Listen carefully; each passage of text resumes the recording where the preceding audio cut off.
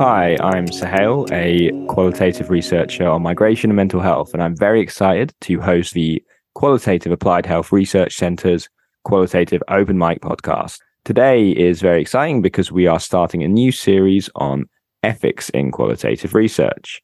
So this series aims to highlight positive ethical practices in qualitative health research, particularly with marginalized groups, and we want to think about the difficulties in doing genuinely ethical qualitative research. So today we're very, very lucky to have with us Dr. Leslie Cannold. Would you like to introduce yourself, Leslie?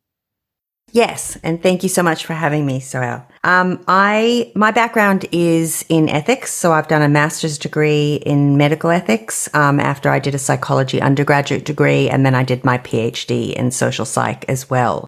And so a lot of my research in my early years as an academic was doing what they'd now call moral psychological work. So I was looking into kind of the empirical elements of how people behave ethically and why sometimes they don't. And since then, I've chaired a lot of ethics committees. So I've had some very practical engagement with actually the doing of ethics and the creation of systems to ensure that ethics gets done. Probably most notably for your listeners at Mary Stopes International. I was running their ethics committee for many years, and also at the health department here in Melbourne, Australia. And now I am the head of programs at the Kronlana Centre for Ethical Leadership. So there's a lot of ethics floating around, and I'm hoping I can help you to sort of lay some sort of foundation in terms of thinking about ethics for qualitative health researchers.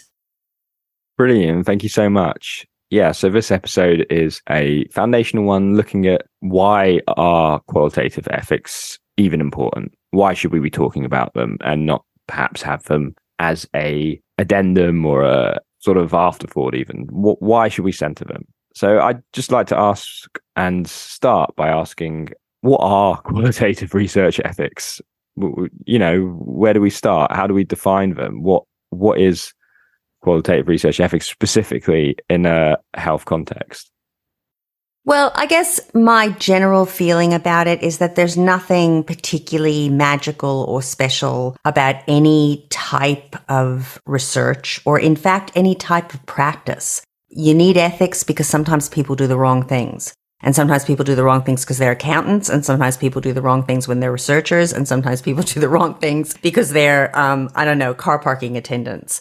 Unluckily, there have been so many high-profile and quite terrible abuses of power that have happened in the quantitative medical field that research has become one of the few areas where there are formal requirements, at least for some areas of the workforce, to take ethics into account.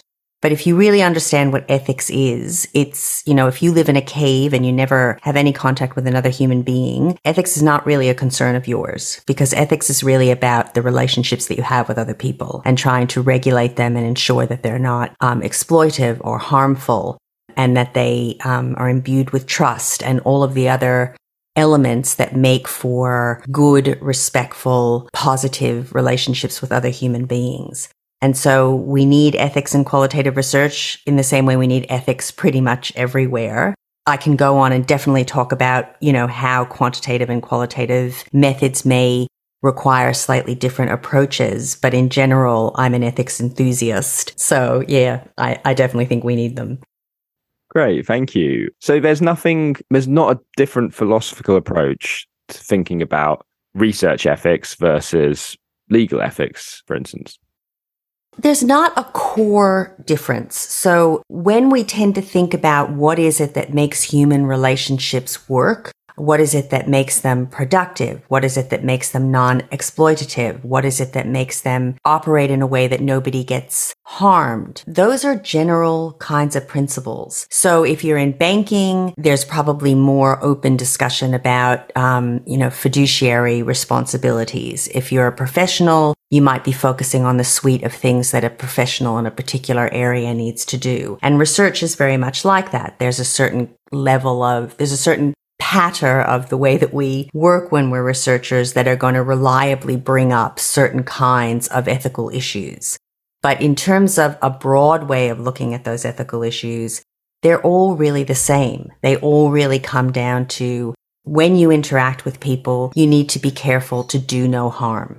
That's a baseline. That's similar if you're a medical professional as it is if you're any kind of researcher, including a health researcher, because you're capable of actually doing both physical and emotional harm to people. If you are a researcher, there's going to be a process where it's going to be important to ensure that people understand clearly what it is that you're proposing to do so that they can provide an informed and involuntary consent to that interaction. But then again, that's pretty similar to contract. The notion of a valid contract goes to this idea of, is there a very clear offer? And was the person of right mind and competent and capable to accept that offer, or else the contract tends to get nullified. So in fact, there's a lot of overlap and similarity, which go to the kinds of things that can go wrong in human relationships, no matter what domain you're operating in. Brilliant. Thank you for that. That kind of made me think of the sort of parallels between consent in research practice and consent in relationships.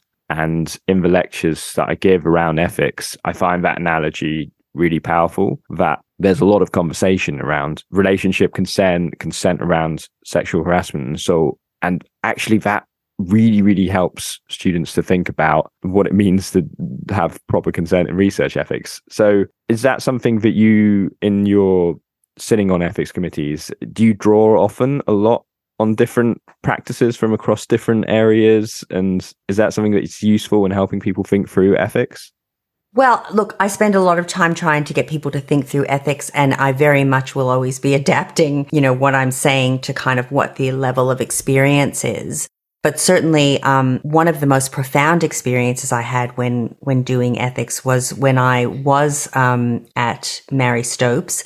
But I was asked to do a job by somebody who had used to be at that organization and then had moved on. And they were working with a group of community-based activists in Lambeth. And it was very, very interesting for me to be able to go in, speak to those people, have a feel for kind of how they felt that traditional ethical frameworks did and didn't really work and were going to work and were not going to work for the communities where they wanted to do research. And I remember that after we did a lot of, sort of deep talking about what they felt were the core ethical principles that were going to need to be in place for them to be able to go into communities that were really quite exhausted. They'd been over-researched. There had been a sense that the research had been very extractive and that people had just given and hadn't got anything back. So there was a lot of loss of trust. But at the end of the whole discussion of speaking about the various principles of autonomy and voluntary and informed consent and non-maleficence, which just means don't do any harm, and beneficence, which just means trying to do things that benefit people, a lot of the reaction of the people in the room was to say,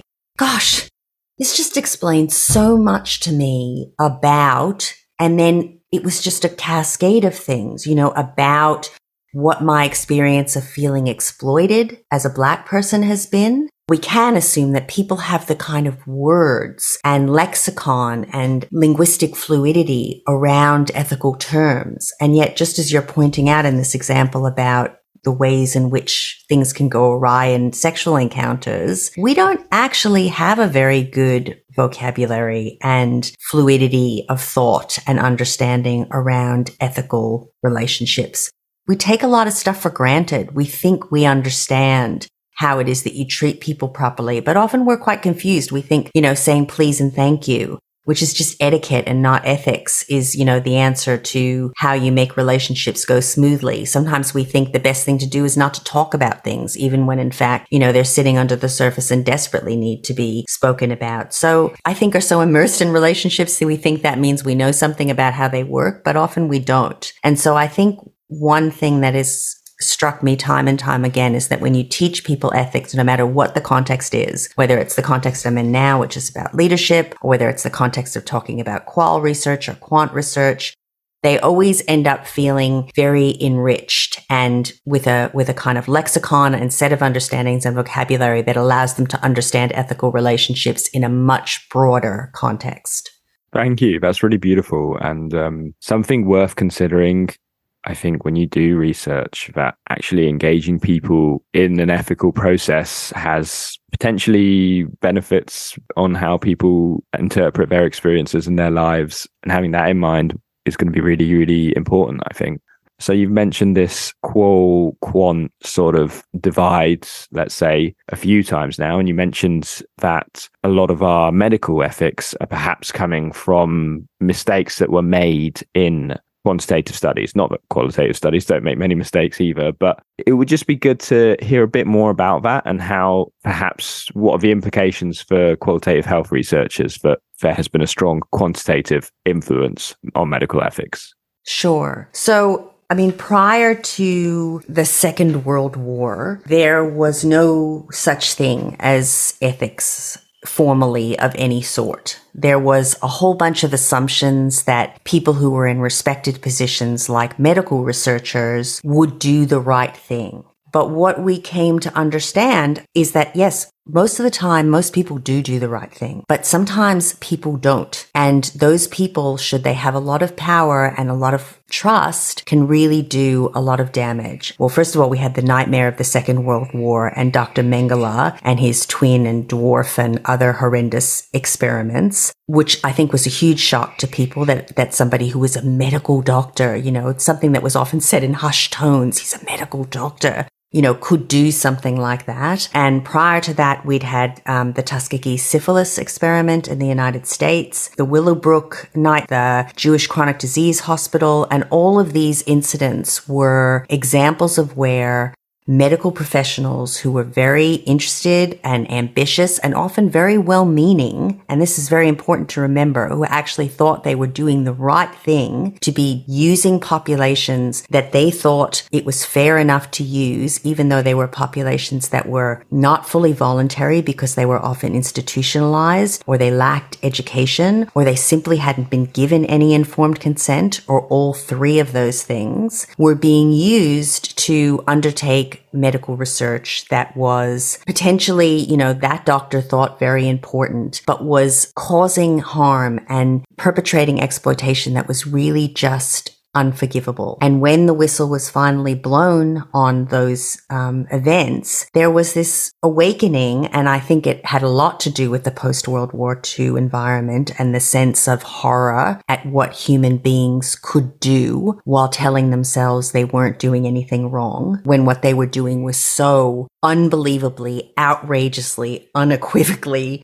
dangerously, terrifyingly wrong. And that is a disconcerting experience, especially when the people doing that wrong are people who you think can be trusted and have been given trust by society. There was a sense that something had to be done. And so initially there were just codes of ethics, and there was an assumption that people would just follow the codes. We now know, we're all very experienced, sophisticated, your listeners would be, that you can't just roll out codes and expect people to follow them. Sometimes people will read them, and sometimes they'll understand them, and sometimes they'll implement them, but often they'll do none of those things. And so eventually there was a recognition that there had to be committees, and those committees had to ensure that the requirements around ethical research were enforced. And those core requirements are things that apply both to quantitative and to qualitative method research. So they're things like non-maleficence, which basically means do no harm. There are things like beneficence, which means that you need to be benefiting people, or at least not doing any harm, but preferably providing some benefit for them in terms of being involved in the research, even if it's just the satisfaction of knowing that you might be doing something that will help someone else in your situation or with your condition.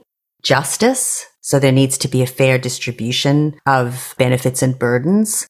There's been a long history, and this is much closer to the time of people who are listening to this in our own era, where there's been a tendency to use populations in less advantaged countries, say, to test drugs that will never be affordable or available in those countries, in order to release white and more privileged populations from the burden of taking the risks of the research. You outpost the risks and the benefits come back to the wealthy country.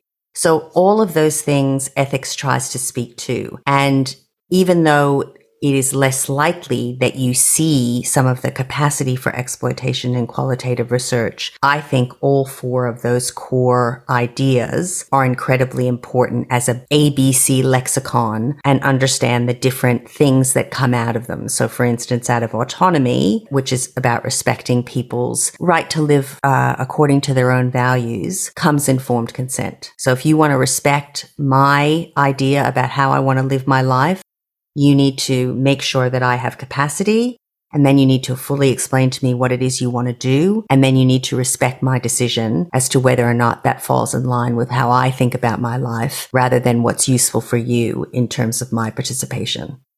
Great, thank you. That's a very, very useful overview. I kind of wanted to ask, we often start our histories of ethics, either around World War II or a little bit before. And, we've just done, for instance, a series on anti-racist qualitative health research. In that sort of spirit, I wanted to ask, is this a very Western framing of ethics? People were presumably producing knowledge across the world. Maybe it didn't look exactly like the sort of university research, perhaps, that we're used to in the sense of knowledge production, but people were producing knowledges, and there presumably was ethical practices and principles and codes in many parts of the world and many cultures. So is there something that we are missing with this ethical origin story? That's my question, basically. Are we a bit Western centric when we tell the story? I'm sure that we are. Because we always are. There's certainly no corner on powerful people exploiting more vulnerable ones to get things from them that those powerful people want. And sometimes what those powerful people want is data and information that helps them to build their own careers as researchers. And certainly that is by no means restricted in terms of what Western researchers were doing in a whole range of places outside the borders of the United States. But I think your question was also kind of driving at, are there other sorts of ethical knowledges? Is that what you were going for? Is that, are there other people besides Westerners who have tried to think about and systematize ideas about how you can undertake knowledge practices without being exploitative or otherwise crossing the ethical lines? You know what? I don't know. That's the sad answer. I truly don't know. Oh, well, thank you for being honest. And I think it's good to ground some of this discussion in basically you're talking about imperialism, and I think that's important to sort of acknowledge that there was very unethical research happening during British colonialism, for instance, during all sorts of colonialism. So it's nice just to think about how this story, we might start at various points, but it's an ongoing, long history of unethical practice. So I appreciate that. Can I just say, Sohail, thus it has ever been. And that is what is so extraordinary about institutional ethics. For all its shortcomings, for all the things that we think need to evolve in terms of our current practice, it is really extraordinary for us to try to draw a line under the kinds of exploitation that have been going on for so long, because we have always operated in ways that essentially have centered power and the powerful. And they have always seen the rest of us as fodder. Women, children, people of different colors, people of different faiths, whoever was being othered at the time was always seen as fodder. And research in its formalized kind of capacity as I have experienced it is a relatively recent phenomenon in those, millennia of history. But I think it's important for researchers not to see research as sitting outside of that global history where the powerful exploit the powerless. And if we're going to stop that, we need to have a look at those relationships, and we need to try to put some kind of break into how it normally runs, because that's how it normally runs. I was thinking universities may partner, for instance, in a health context with pharmaceutical companies to conduct research. And so perhaps I can see in a university context, maybe it's easier to commit to a redistribution of power because you're ostensibly a non-profit organization. But what happens when universities and researchers start working more with commercial interests? Is there a risk then of some of these ethical principles being undermined? Yes and no. So on the no side, there is just as much of a rigid institutionalization. Again, I have to just stick to Australia of ethics frameworks within big pharma. In fact, I've worked briefly in kind of clinical ethics environments. And on the one hand, they've ripped the heart and soul and blood and pulse out of ethics because it is so institutionalized that in some ways, I don't think anybody other than, I don't know, the person creating the form up on floor 27 actually understands a thing about what it is they're asking about. And yet the processes do very much kind of even in a robotic way ensure that there is informed consent, ensure that there is pre-screening. They're worried about legal liability. They're worried that there'll be something wrong with the study and that it'll discount it and discredit it and they'll lose money. I don't necessarily think the motivations are there in the way that we tend to think of ethical and moral motivation, but there definitely are very rigid processes that enforce the rules as we've understood them in terms of ethics. There must be informed and voluntary consent. You must know the person has capacity. There must be a fairness in terms of the way that you distribute benefits and burdens. But at the same time, I think there is a bloodlessness about the way that we go about ethics because it has become so institutionalized. And I guess the older I get, the more I tend to see everything having, an upside and a downside. And I think the upside is that everyone accepts in almost kind of like a knee-jerk twitchy way that you can't do any research without getting ethics approval. Because it means at the very, very least, there is another set of eyes on your research. It's another set of eyes that looks at whether or not you're using a method that is going to produce valid results, because otherwise you're just wasting people's time. And it's a process that asks questions that would never otherwise be asked about, is it really fair to recruit from this group of people? They're kind of over-researched. Maybe you should be recruiting from these people. It's an important interrogation process that in some ways researchers find irritating, but it's because it is another look at your process.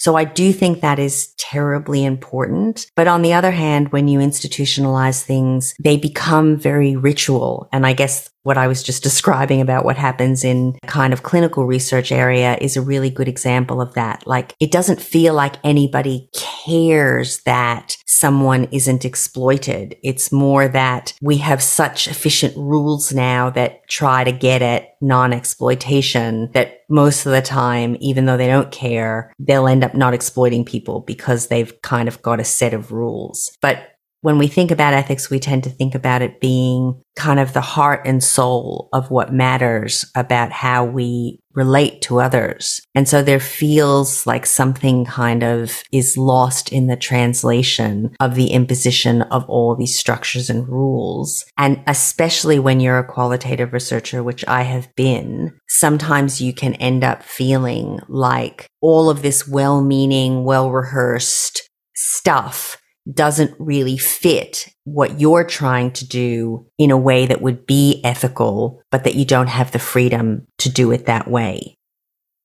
Thank you for that. Could you maybe expand a bit upon the point of what qualitative researchers might feel? So we talked a bit about, yes, maybe there shouldn't be a difference in ethical principles between qualitative and quantitative research. Can you talk a bit more about why qualitative health researchers might have to grapple with these things more? Is it about the methods? Is it about the sorts of people who do qualitative research? Is it about the topics? What is this tension, and why is this tension important to qualitative researchers? I guess my experience of qualitative research and qualitative researchers is that we are much more intimate and up close and face to face with our participants. So again, I've been in a kind of, medical research sort of factory, and there's so many different people who have contact with the participants, and there's so much pre-screening, and there's so much, it's like a factory, this person pulls the bloods, and this person does the consent, and this person does the pre-screening, and this person does the follow-up call, and there's not an intimacy of connection. And typically a qualitative researcher is not in that kind of clinical research kind of mode. They're just the one person, or maybe there's a few. They're having a personal and an intimate relationship with the people who they're researching. And that means that even though I do think those, four core values, those four core virtues of autonomy and justice and maleficence and beneficence do matter, I think you can find in particular populations that other things matter just as much or perhaps more. My first kind of, window into that was when I was, getting my own doctorate and having the experience of always worked in sensitive areas. So I've researched in abortion. I've researched men who have HIV back at a time when that was a death sentence, and looked into their intimacy needs. I've spoken to women who don't have children and who actually wanted to. So I'm always in kind of areas where there's a lot of sensitivity, and I'm acutely grateful for people's willingness to, let a stranger into their house and, spend 2 hours telling and talking about something that is so intimate and painful for them. And my experience of trying to do something which, and in the abstract, I totally agree with, which is informed consent. Okay, I don't want that person to be under any misapprehension about what I'm there for, what I'm going to do with their data, also what I'm not going to do with their data, but what I'm there for. And if they're not competent, I don't want them agreeing. So I like that kind of theory of the protection. But what I was finding in practice was I would come through the door, they would welcome me, they would give me a cup of tea, I would start to form, some rapport, I think is the, terminology. I build some rapport, which really is just a way of saying starting to build some human to human contact and trust. And then I plonk down this horrendous form, which completely would throw whoever it was just back on their heels. Because now what I think is, they were thinking, oh, I thought we were building a relationship of trust.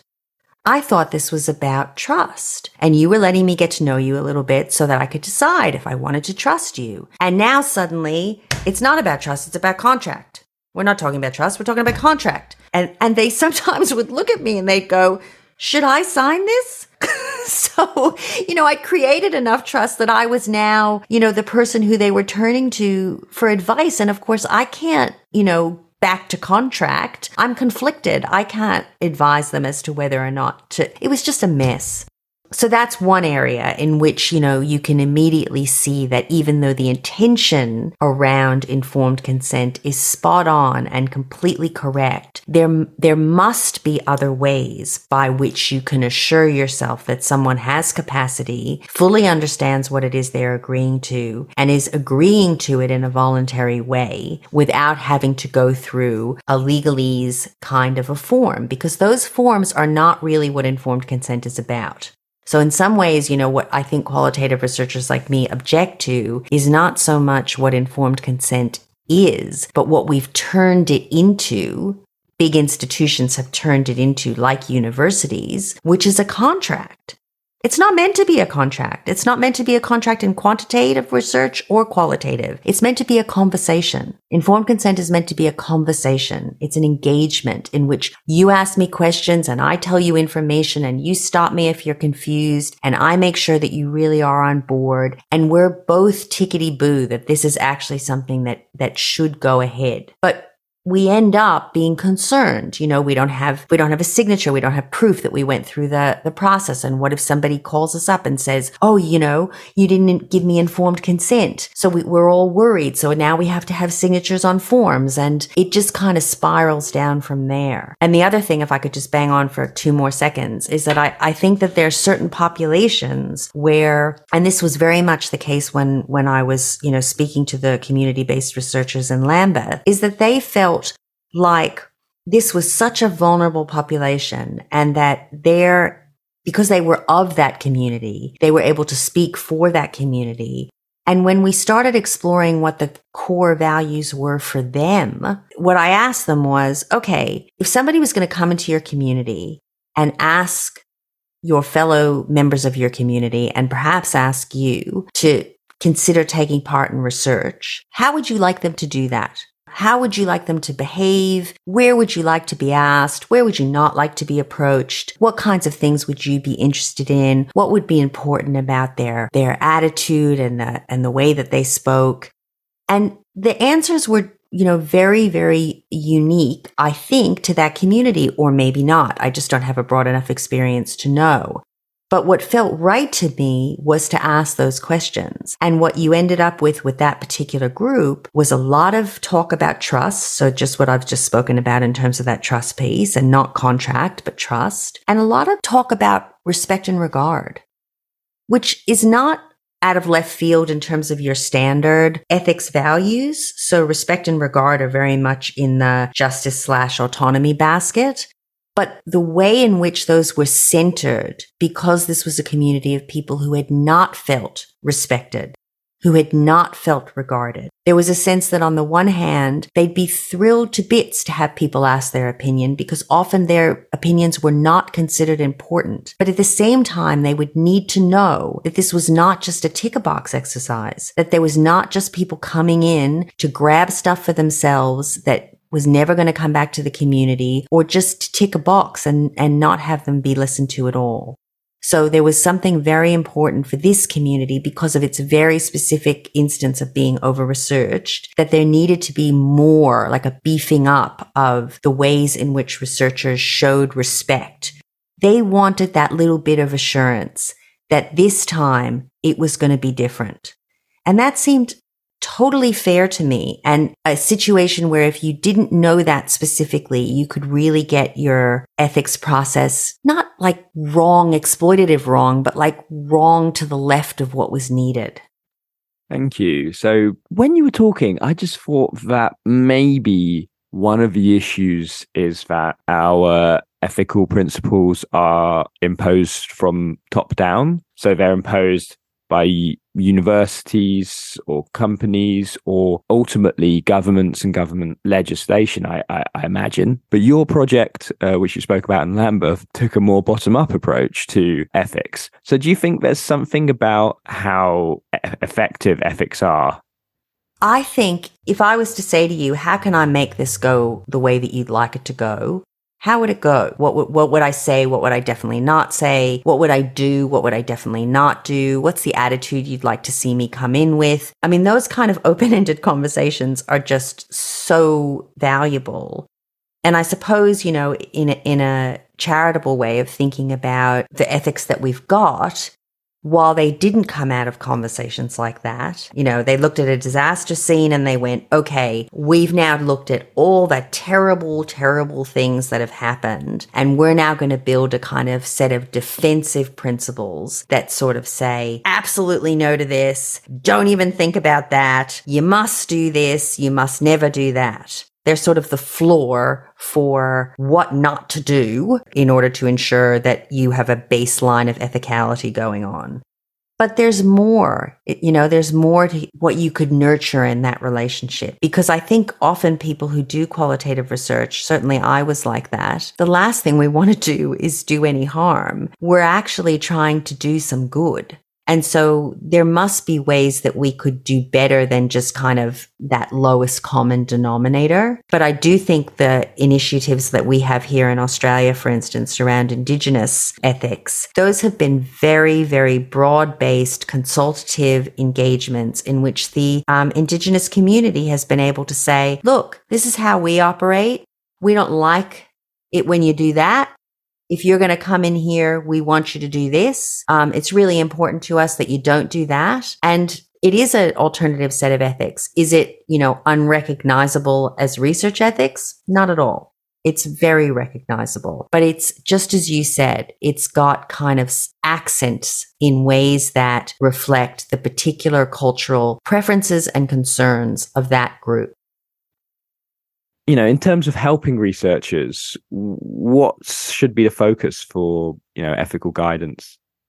Look, there's a couple of different approaches. So let's jump to where I am now. What I do now is I train people to be ethical leaders. There's no longer any kind of reliance in the work that I'm doing in broad guidelines that everybody who's doing X has to follow. Instead, it's much more individualized. It's much more talking about, just the way you've passed all the tests so you get a master's degree. And then, I don't have to breathe down your neck anymore to make sure that you know how to write a paper. It's kind of the same thing. And I certainly think that one way of getting out of the bind that we have experienced around ethics and its institutionalization and the limits of that is perhaps to just kind of think of a completely another way that you might reassure yourself that the researchers that you send out under your name, you need to make sure that those people are not doing any harm, but I think you could accredit people. Like that would be another completely different approach. And so they would come, they would take maybe a short course. You would ensure that they're the kind of people who have understood the foundational thing that we're trying to achieve here, which is making sure nobody gets hurt, making sure people are treated with respect, making sure that trust is engaged, making sure that people are not taken advantage of, that there's no exploitation, all of these broad general ideas of how you treat other people with respect and with dignity and ethically. And then you could just send them off. And maybe they wouldn't have to come back for another 5 years when you'd, kind of update them and accredit them again. That's the only way I've ever been able to think about it, as a process where you could give an institution an assurance that this person is going to be capable of doing this tricky task. It's tricky. For me, that's the only way I've ever been able to think about how you could get around this very cookie cutter and rigid way of constraining all researchers under one pretty standard package umbrella. Great. That's a really interesting idea. And hopefully we can explore that a bit more later in the series, thinking about being very tailored around an ethical approach, but also having to have perhaps broad ethical guidelines. And also getting into, if you had an accreditation system, who would do the accreditation? Who has this moral authority? And I think that sets the scene really nicely for the rest of our podcast series. So are there any resources that our listeners should look out for, particularly around your work, if they want to find out a bit more? I have not, interestingly, written all that much about research ethics. I've written a lot about abortion, informed consent, in Hypatia, and I've got a few things that are connected to HIV. And I've also written a couple of books. So I've written a book about abortion, which people can find, and I still don't think it's all that dated given everything that's happened. It's extraordinary. It should be terribly dated, but unfortunately it's not. So people might still find that relevant. I've written a book called What No Baby, which is about women who don't have children and the different kinds of reasons that ends up happening apart from infertility. And I've written a novel, which is called The Book of Rachel. Which is a kind of Shakespeare's sister kind of imagining about the sister of Joshua of Nazareth. And my background's Jewish. So, it was kind of an imagining of what that Jewish girl's life would have been like, having such a famous brother and not herself being able to be educated or really considered to be much more than a sheep at the time, which is what her name means. That's what Rachel means. It means you. So, I've kind of gotten around, I guess, in the different ways of writing about things. And, people can find me if they want to email me, if they've got any questions. I'm at the Cronlana Centre for Ethical Leadership in Melbourne. Thank you so much. What an array of different things we can read up on. That's really brilliant. I think you're the first guest who has written a novel, so very excited to offer that to the listeners. So thank you so much. Thank you so much for your time. Really appreciate it. Really fascinating discussion, which sets us up perfectly. In the next episode, we're going to get into the nitty gritty of what are the skills required to be an ethical researcher, if that's even possible to gain. So really building on what you were saying there. Thank you so much for your time, and see you all next time.